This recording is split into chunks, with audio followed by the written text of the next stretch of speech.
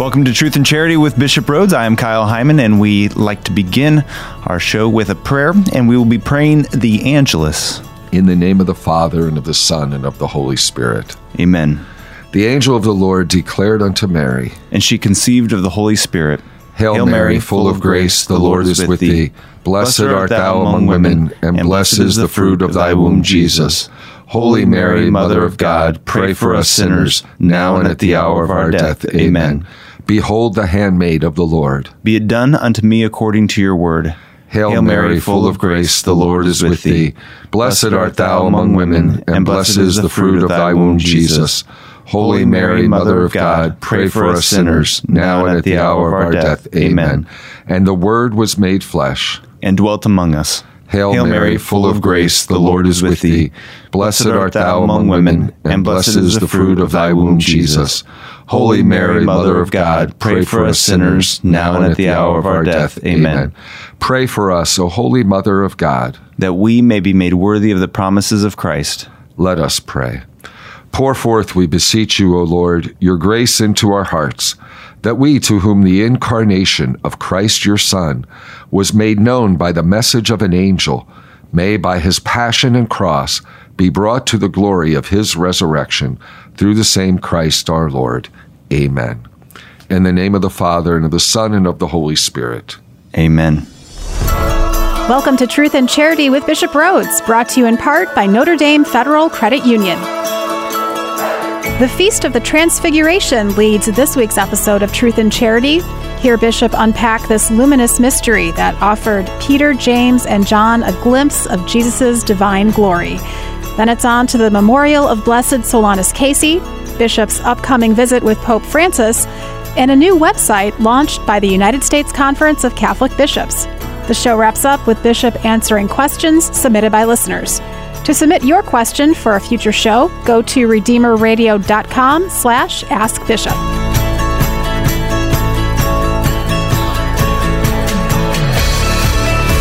Welcome to Truth and Charity with Bishop Rhodes. I am Kyle Hyman, here with our good bishop. Thanks for being here again. You're welcome, Kyle. We recently saw you at our Viva Bocce Classic up in South Bend.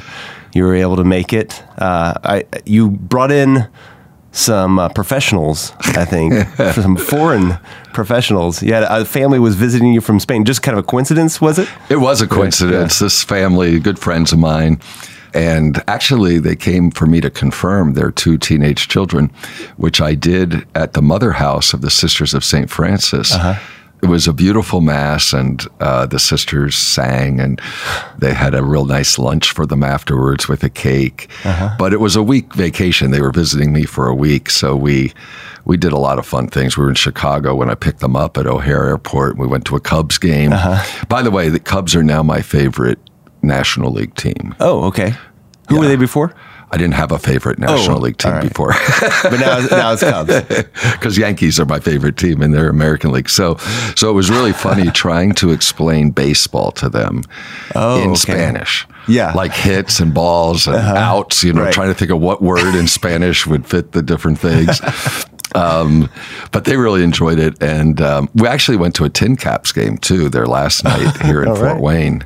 But it was a great week together. And we were actually, I gave them a tour at Notre Dame, and Liverpool was there practicing. We were able to go to the soccer team. And, of course, that was a big deal for them because Liverpool are the European champions. And so I don't really follow soccer, but, so that was neat. There was a lot of other activities. It was really a lot of fun. Yeah. So how did you originally get to know them? Well, the father was an exchange student when I was pastor in Harrisburg. And because of the Spanish, he came down for Mass and confession to me at St. Francis Parish. Uh-huh. So all through the years, he stayed in touch. He got married. His wife I visited them when I was in World Youth Day in Madrid. Okay. So it's really been like a 30-year relationship. So it was nice. This was the first time the whole family came to the United States. So that was really neat. Uh-huh. So then they were your team for the Viva Bocce Classic, and if I remember right, I think Father Kunin's team beat you in the first round. Yes. I don't know if that was Father Terry Kunin. Yes, I was very upset. I'm ready to transfer him now. No, he's a good athlete.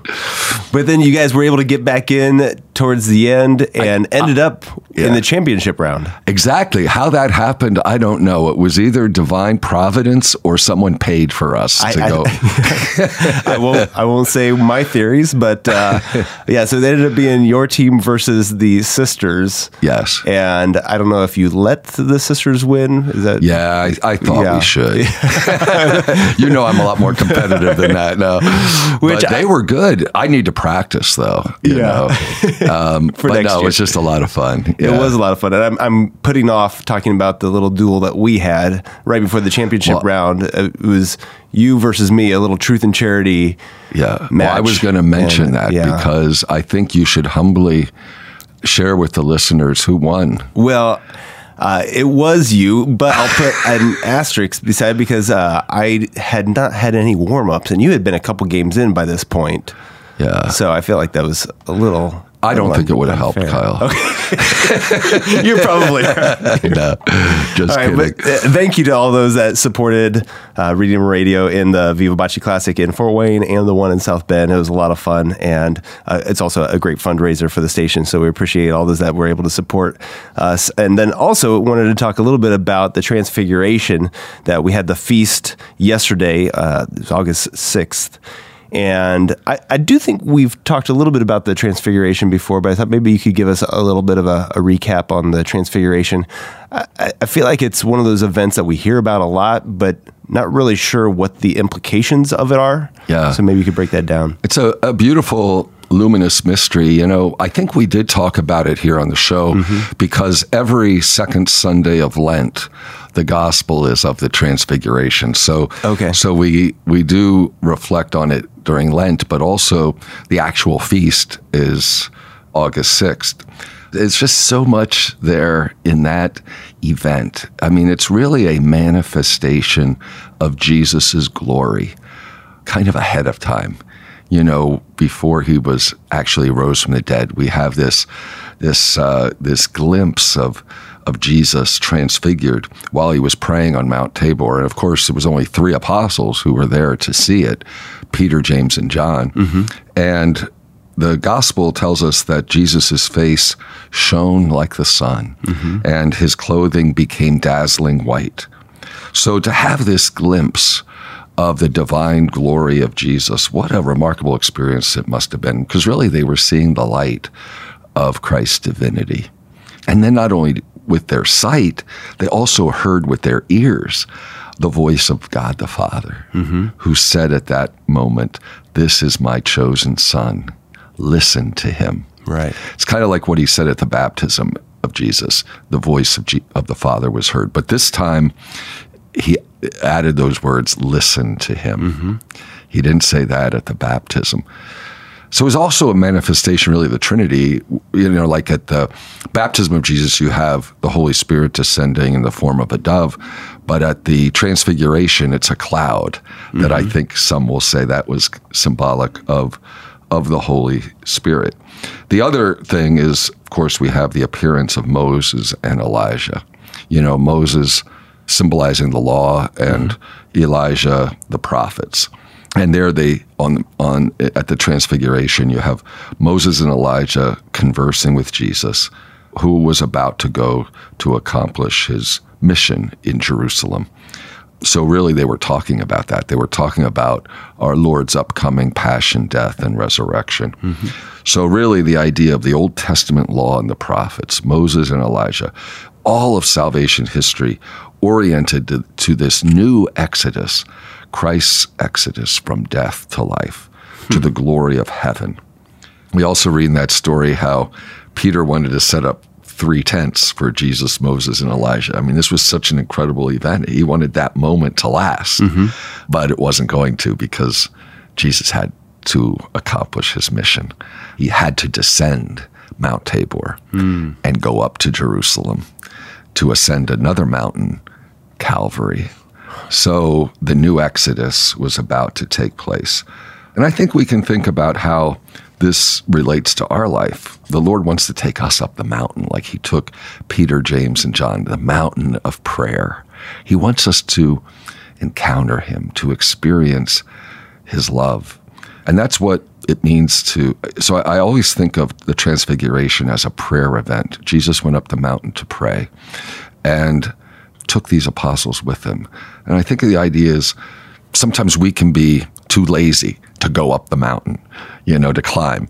Yeah. And the Lord is inviting us to go up the mountain and to listen, like God the Father said, listen to him, to listen to Jesus, because that's what prayer is. And then we can have a glimpse of his glory sometimes when we receive an inspiration or a consolation when we pray. Mm-hmm. Now, it's not as dramatic or remarkable like the Transfiguration of Jesus, but there are those glimpses of the Lord that can happen. But then we always have to come down from the mountain too. We have to come down the mountain, take up our cross with Jesus, to share in his mission, to do his will.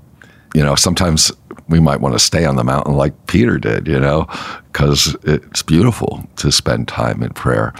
But we have to descend. We have to go down to the plain, the valleys of our lives, to our families, our workplace, school, whatever, to bear the fruit of our experience in prayer, to live the gospel.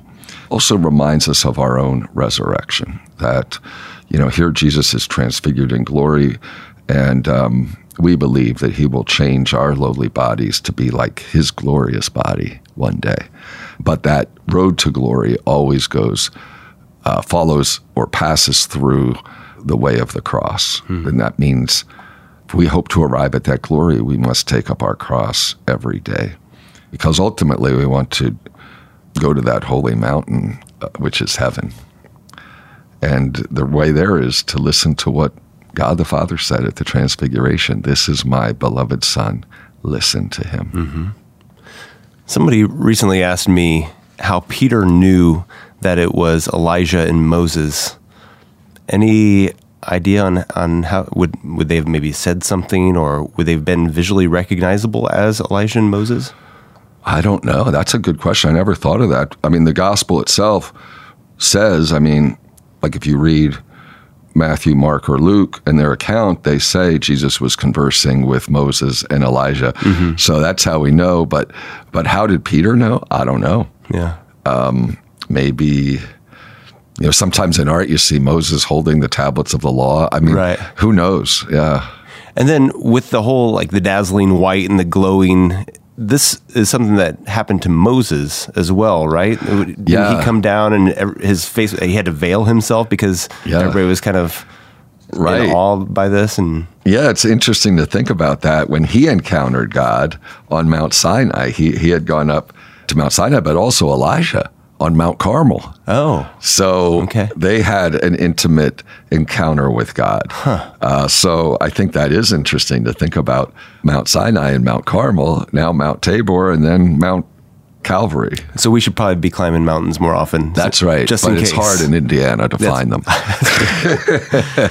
All right. Well, another thing we recently celebrated, we've mentioned this before, the optional memorial of Blessed Solanus Casey, July 30th. And it's a special thing that we celebrate in our diocese because of his presence at the St. Felix Catholic Center in Huntington during his lifetime.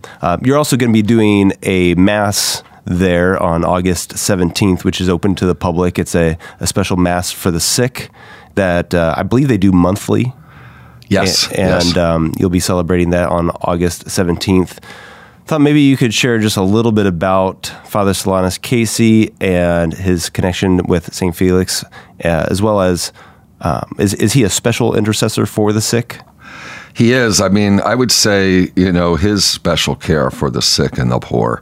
I spoke about that a couple years ago at the Chrism Mass as kind of an example for our priests, although he's an unusual example because he was a Capuchin, Franciscan priest, and he was beatified. But what was unusual is that he was not allowed to preach the homily at Mass or to hear confessions because his superiors felt that he wasn't intellectually up to it, So when he was ordained, he was ordained as what you call a simplex priest. We don't have that anymore. Mm-hmm. But back in those years, which is like he was ordained in 1904, a man could be ordained as a simplex priest. So he did not have the faculty of hearing confessions or preaching homilies. And of course, we think of those, they're ordinary responsibilities of a parish priest. Mm-hmm. I guess he didn't do well enough in his seminary education. He must have had low grades or something. So he was really a humble doorkeeper. You'd think that must have been very humbly or humiliating, but he was obedient and he worked in parishes, but he did simple jobs. He worked at different Capuchin parishes in New York, and he would be the doorkeeper. He'd train altar boys. He'd serve as the sacristan, things like that. But because of his holiness, a lot of people were drawn to him. He was very compassionate. He was very wise, very, very patient. So people would come to him with their problems, and he would listen to them. And the number of visitors started to increase. People who had family problems or medical problems, financial problems. And then after he served in a few parishes in New York, he was back in Detroit at the St. Bonaventure Monastery, and the same thing happened. And then as he got older, and because so many people were coming to him, they decided to send him to a place where it would be not as busy or overwhelming. So they sent him to St. Felix Friary in Huntington. And even though he didn't hear confessions or preach the homily, he would talk to people and share with them God's love and mercy. He would listen to them. And then there were reports of healings through him. He'd get all kinds of prayer requests from people, and there were a lot of reported cases of healings. The superiors were concerned about his health because, he'd see so many needy people and people who are hurting, so they tried to protect him from so many visitors. But that was hard, because people wanted to go and see him, and he was always open to seeing people. When he died, there were 20,000 people at his wake and his funeral. I mean, it was incredible. He was 86 years old, and he's buried in Detroit. And I've never been to the place up in Detroit. I will really want to get there to visit his tomb, but it's nice to be able to visit his room at St. Felix Friary because it's kind of left just as it was when he was alive. Yeah. And a lot of people have been going there to see his room and to pray there. Yeah. All right. Well, for more on that, you can check out, I talked with the guys who are organizing the Pray with Father Solanus group. That was episode 724 of The Kyle Hyman Show. You can find that at kylehyman.com. And coming up, we'll talk about Bishop's ad limina visit with Pope Francis, a new website from the USCCB, and your questions right here on Truth and Charity with Bishop Rhoades, brought to you in part by Notre Dame Federal Credit Union.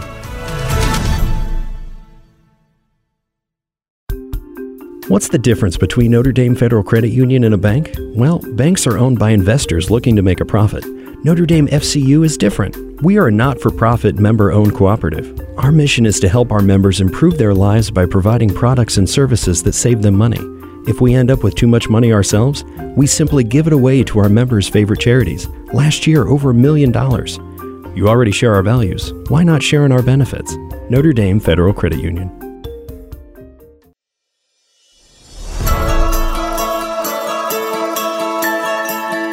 Welcome back to Truth and Charity with Bishop Rhoades. I am Kyle Hyman, and one of the things that we wanted to talk about is the ad limina visit with Pope Francis, which it's not for a little ways now, but really interesting because you've been doing the preparation for it. It's December 12th will be your visit, and this happens every 5 years, is it? It's supposed to happen every 5 years, but for a number of years now, because there's so many bishops in the world, it's taken longer. Okay. So it's really 8 years since the last ad limina visit. All bishops are required to make the ad limina visit, to go there to pray at the tombs of Saints Peter and Paul in Rome. That's what ad limina means. It means at the threshold, which means at the threshold of their graves, and also to give a report about our diocese to the Pope.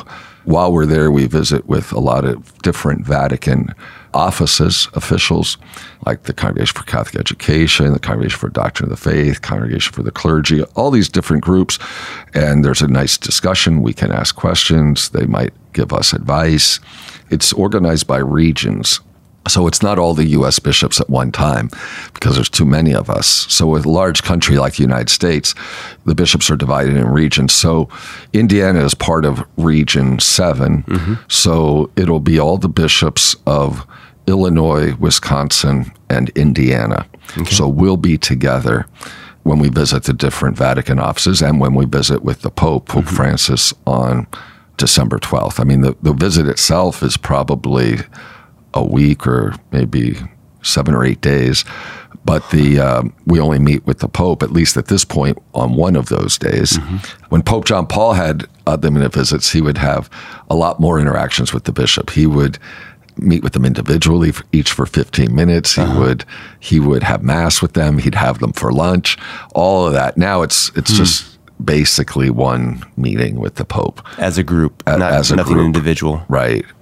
I think when we were there, when I was there, when we visited with Pope Benedict in 2011, he met with groups just by state. So it wasn't the whole region. We had just the bishops of Indiana with him. So I don't know how Pope Francis is going to do that. If he's just going to meet with just the bishops of Indiana or the bishops of the whole region. So that remains to be seen.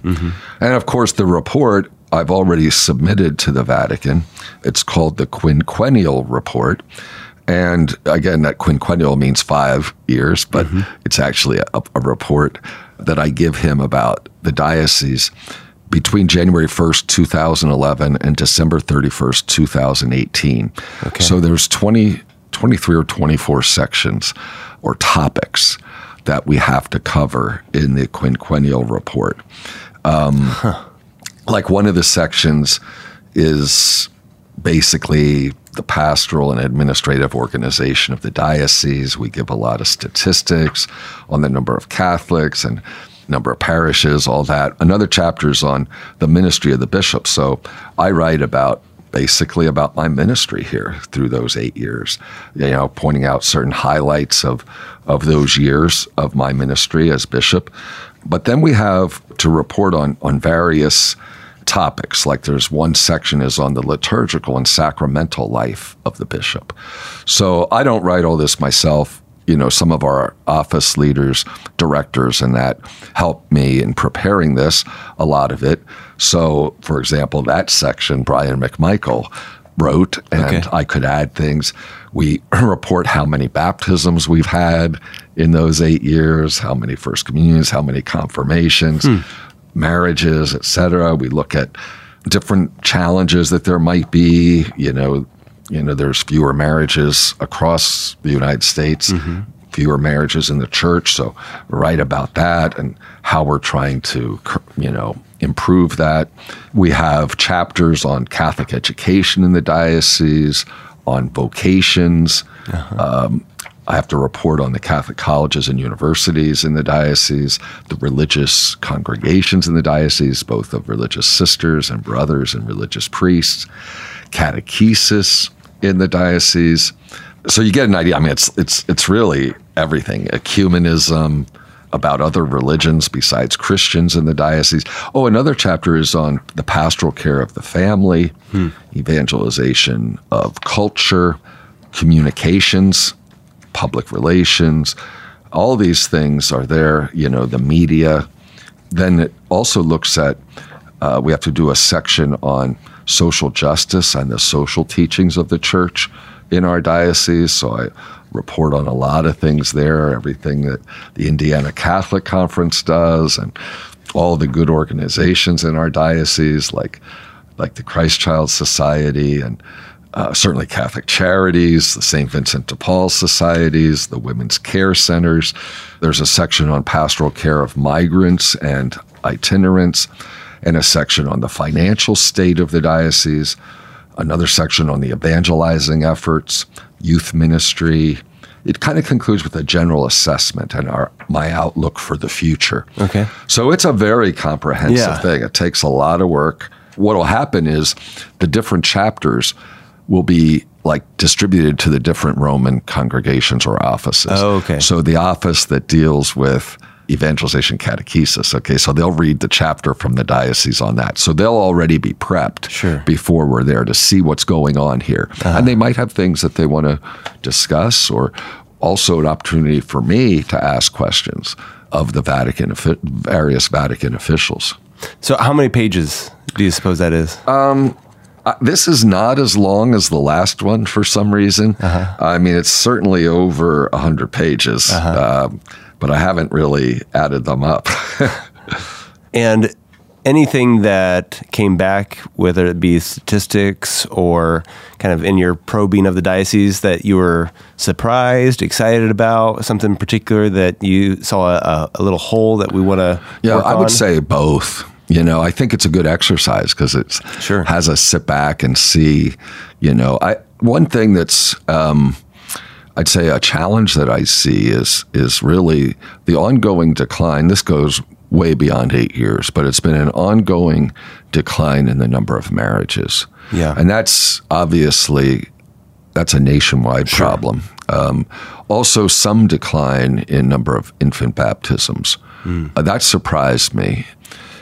But I think it does show that because the population of our diocese has been pretty stable, but it shows that the Catholic population, specifically? Catholic population.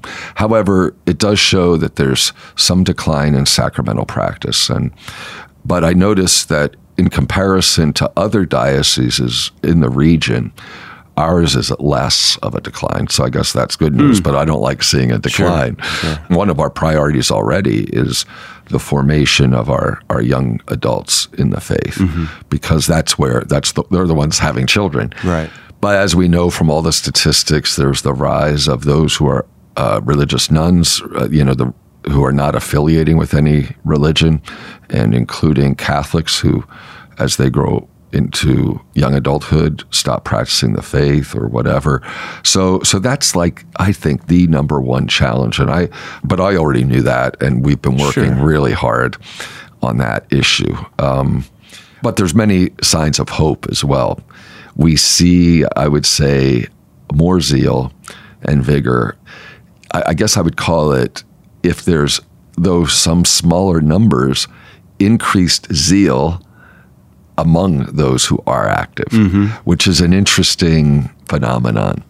So greater commitment on the part of those who are practicing. Yeah. Is it a decline in the lukewarm Catholics, do you think, and that the extremes are maybe getting higher, so less people, or more people that are either not considering themselves Catholic, and more people that are really dedicated Catholics, and less of the kind of people in the middle that are iffy? I think so. I mean, there still are people in the middle who go to Mass occasionally and aren't that dedicated. I mean, there's still a lot there. Yeah. But we see a growth in the number of those, like you said, who are really active. Yeah. When you go for these visits and meeting with different people in Rome and eventually with the Pope, is that something that you get nervous about, or? No, not really. No, I enjoy it because it really is a good opportunity for me to learn and to ask questions. So I'm not really nervous, no. Anything else that you'll be doing on that trip? Or our seminarians, I hope to visit, and we have a priest over there now who was just ordained, Father Spencer St. Louis, but also our seminarians studying at the North American College. I hope to get to see them. Yeah. Maybe if I'm able to take them out for dinner one night, that will be good. And I hope there is a little free time that I can visit some of my favorite churches and just walk around. Yeah. Well, speaking of fellow bishops in this meeting, there's a website that was released by the USCCB called preventionusccb.org. And it's a new resource aimed to educate people on the steps the church has taken and has taken and is taking to confront the abuse crisis. I just recently learned about this. Was this actually a result of the meeting back in June, or is it kind of unrelated? Oh, it is a result of the meeting. I think I mean, what I think is good is it also includes highlights from the 2002 Charter for the protection of children and young people, because what we find is a lot of people don't know or don't realize how much the church has done to prevent sexual abuse, but also, the Charter shows what we're doing. But then really what the focus of our June meeting was the more recent crisis that we've dealt with, which has to do with abuse or negligence by bishops. So as I think a lot of listeners know, Pope Francis issued a document called You Are the Light of the World. It's in Latin, Vos Estis Lux Mundi, which really basically deals with how to handle cases where bishops are accused. And so at the June meeting, we approved 3 documents related to reporting and investigating claims of abuse or the intentional mishandling of abuse cases by bishops. So of course, a lot of this came as a result of the Cardinal McCarrick and Bishop Bransfield scandals. But one of the 3 documents deals with what to do with bishops who were removed from office or who resigned their office because of either abusing themselves or mishandling cases intentionally. So that's, we call the protocols. So now we have protocols which weren't there before. For example, some of these bishops, there's not a lot of these bishops, but there's just a few, but can they attend meetings of the USCCB? Things like that. So there's protocols now about those things. And another document is basically a reaffirmation of our commitments as bishops to really apply to ourselves the same high standards that we expect our priests and deacons and lay people to follow when it comes to the whole area of chastity, etc. And then the third document really deals specifically with the reporting and investigation of complaints against bishops. So we set up because that was the thing, like, where did people bring their complaints? There were complaints, for example, about Bishop Bransfield or about Cardinal McCarrick. Who was to investigate, because they're a bishop, they only report to the Pope. Now there are clear procedures, and really as a result of Pope Francis's decision, if there is a report or an accusation, the Metropolitan Archbishop is to conduct the investigation, and of course with lay experts. So that means, for example, if there was an accusation of a bishop in Indiana, it would be the Archbishop of Indianapolis who would lead the investigation. The Vatican is immediately informed, etc. There's report to civil authorities, all the things we do in the case of accusations against priests. And if the archbishop is accused, then the senior suffragan bishop of that province is the one who would normally do the investigation. So, for example, in Indiana, I'm the senior suffragan bishop. It means I've been a bishop in Indiana longer than the bishops in Evansville or Gary or Lafayette. Sure. Those are the things that were accomplished really at the June meeting. They were really important because we needed to have a process. So I think it's important. Now, we already, as far as reporting to public authorities, this has already been our practice. But the Pope saying this should be done, because in some countries, it wasn't the practice, or the policy. So, that's important, calling the police. The Pope's document, the Motu Proprio Vos Estis, is really the latest in a series of steps that the Church has taken to respond to this crime of sexual abuse. We have already had, in the United States, a strict zero-tolerance policy that requiring priests and deacons who've committed child sexual abuse to be removed from ministry. And we've followed that. I've followed that very, very carefully and faithfully, the Dallas Charter. So the new stuff doesn't replace that. That stays in effect. But now it's important that we see that now there's a process to hold bishops accountable. Sure. So what happens if a bishop isn't following the charter or isn't following the norms?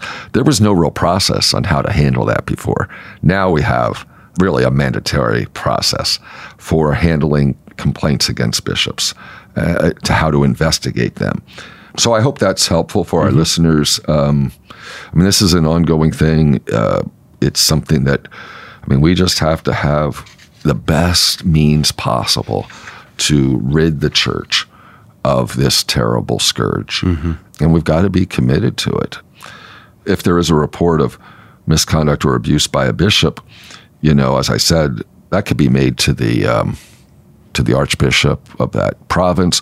Obviously, a person can always report it to civil authorities, but there's now a third-party system that we're creating. It's not up and running yet, but I think it will be soon. Okay. The third-party reporting system, it's like a hotline. That's another way that persons could report.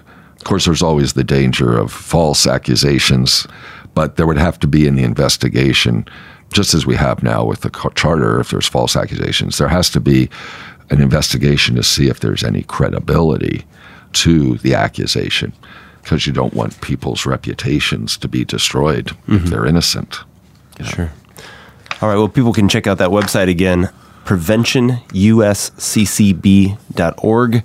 It's got a lot of information up there and some videos, and you can check it out. preventionusccb.org. And if you have a question for Bishop, you can ask it by going to redeemerradio.com/askbishop. You can call or text the Holy Cross College text line at 260-436-9598. And coming up, we have some questions about the extraordinary form of the Mass and more on Truth and Charity with Bishop Rhodes, brought to you in part by Notre Dame Federal Credit Union.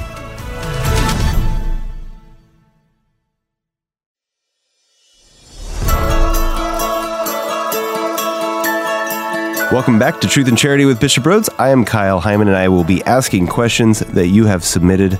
Steve Moran from St. Charles Parish in Fort Wayne wrote, I'm curious of your thoughts on the extraordinary form of the Mass. Is there any possibility of making it more widely available in the diocese, particularly Fort Wayne? I currently am aware of it only being celebrated at Sacred Heart Parish in Fort Wayne. Thank you. Actually, the extraordinary form of the Mass is celebrated both at Sacred Heart in Fort Wayne and also at St. Stanislaus in South Bend. And both are Latin Mass parishes, and they are served by the priestly fraternity of St. Peter. So in those two parishes, they only celebrate the extraordinary form. And I think both parishes are doing well.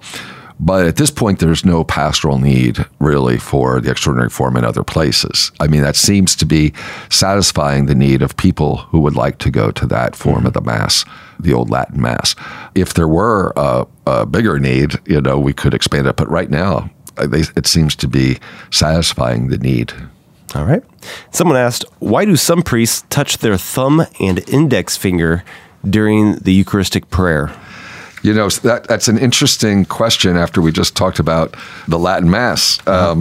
But before the reform of the liturgy, before the Novus Ordo, which of course was promulgated, the ordinary form, in 1970, there was a long time practice in the old Mass for a priest had to hold the tips of his index finger and thumb together on both hands after the consecration. Okay. And it was only after giving out communion and putting the hosts back in the tabernacle that he'd wash his fingers, and then he wouldn't keep the thumb and index finger together anymore. So really the whole idea back then, this is way before I was ordained, that the priest had touched the sacred body of Christ with the tips of these fingers. So in order not that no, by chance, some particles would be on the tips of the fingers, that they wouldn't fall off. And after the fingers are purified, they're rinsed with water, then he would drink the water, from the chalice. Then he would be able to touch other things. But he wouldn't be allowed to touch anything after the consecration until then. So the index finger and the thumb would be held together. Okay. I don't know if priests still doing that today. Maybe there are a few who do that. Yeah. Okay. Well, you can ask your question by going to redeemerradio.com/askbishop. You can call or text the Holy Cross College text line at 260-436-9598. And we have questions about the seal of confession, liturgical living for families, and more coming up right here on Truth and Charity with Bishop Rhodes, brought to you in part by Notre Dame Federal Credit Union.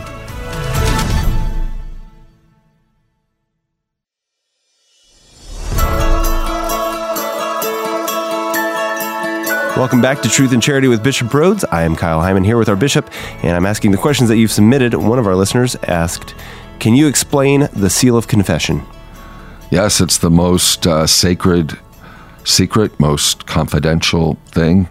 A priest may never reveal the content of a confession, cannot reveal such and such a person committed such and such a sin. He would be suspended from priestly ministry if he did. I think maybe even excommunication might be tied to that. I'd have to look that up. But yeah, it's the most sacred seal. It's just between God and the priest and the penitent. So a priest may never, even if his life was threatened, cannot violate the seal of confession, the sacramental seal.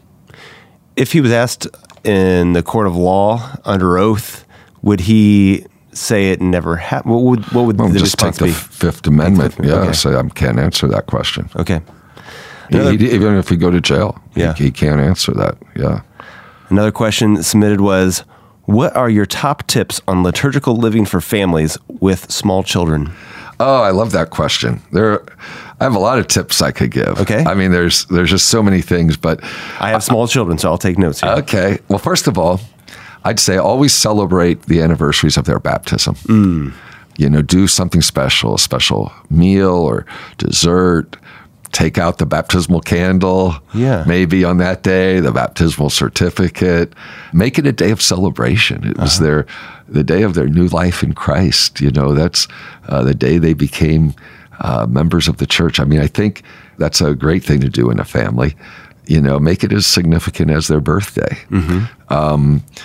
I'd say also to observe liturgical feasts, and liturgical seasons. There's so many good books out there that you can read or get ideas, but I'll give some suggestions. I would celebrate particular saints, and especially the names of your children and your own names. Like, your family should celebrate the feast of St. Kyle. Mm-hmm. Which saint is Kyle based on? I'm not sure. I don't know. Oh, what's your middle name? Edward. Okay, we'll celebrate St. Edward, Yes. and have that as a I've celebration. got a couple options with that one. Oh, okay, yeah, you do. Only celebrate one of them, Kyle. You can choose one. Shoot. I was hoping to But get I extras. think celebrate the feasts of Mary, the Immaculate Conception, these different solemnities, the Assumption. You can have maybe a family rosary, especially on those days, or maybe put flowers if you have a statue or image of Mary in your home, celebrate those days. The liturgical seasons, Advent, it's good to have an Advent calendar, maybe with your children. Sure. The Advent wreath, of course. Lent, do things together as a family, go to Stations of the Cross on Fridays. You can even have a family penance that you do together. Like, decide, well, during Lent, we're not going to watch TV, or we're going to limit TV, or whatever. And then with special joy, celebrate days like Sunday, that they see Sunday as special. Maybe a special breakfast every Sunday, or maybe special treats on Sunday, the day of the resurrection of the Lord, so that it's different. There's coloring books that have to do with saints, and coloring books of different liturgical things, crafts you could do, special foods. Celebrate St. Nicholas Day. That's a great saint for children, and tell them the story. Epiphany, the Three Kings, maybe little gifts for the children on the Feast of the Epiphany. Yeah. I also think Scripture is important. As you pray together, maybe on these feasts, use a children's Bible and read the story that they're going to hear at Mass, so that they're going to understand it at their level. And I'd say put a children's Bible at some place of prominence in your home, where you might have some little other religious icons or pictures, but that they know where the Bible is. Yeah. And maybe when you read from it, light a candle, so they know that God's Word is something that's sacred. And they get excited about that. Oh yeah, you're looking forward to it. Like, yeah, tomorrow's, and then Holy Week, you can do all kinds of things during Holy Week. And I think it's good to have children's religious books and children's videos, things like that. You can go to the Catholic bookstore in Fort Wayne, for example, or other Catholic bookstores, the Good Shepherd bookstore, and you can find a lot of stuff for children, religious coloring books and things like that. And you could tie them in with a liturgical season. Sure. Yeah. All right. Well, thank you so much for those tips and all of the questions that you answered today. Could we get your Episcopal blessing before we go? Sure. The Lord be with you. And with your spirit. Blessed be the name of the Lord. Now and forever. Our help is in the name of the Lord, who made heaven and earth. May Almighty God bless you, the Father, and the Son, and the Holy Spirit. Amen. Thank you, Bishop. You're welcome, Kyle.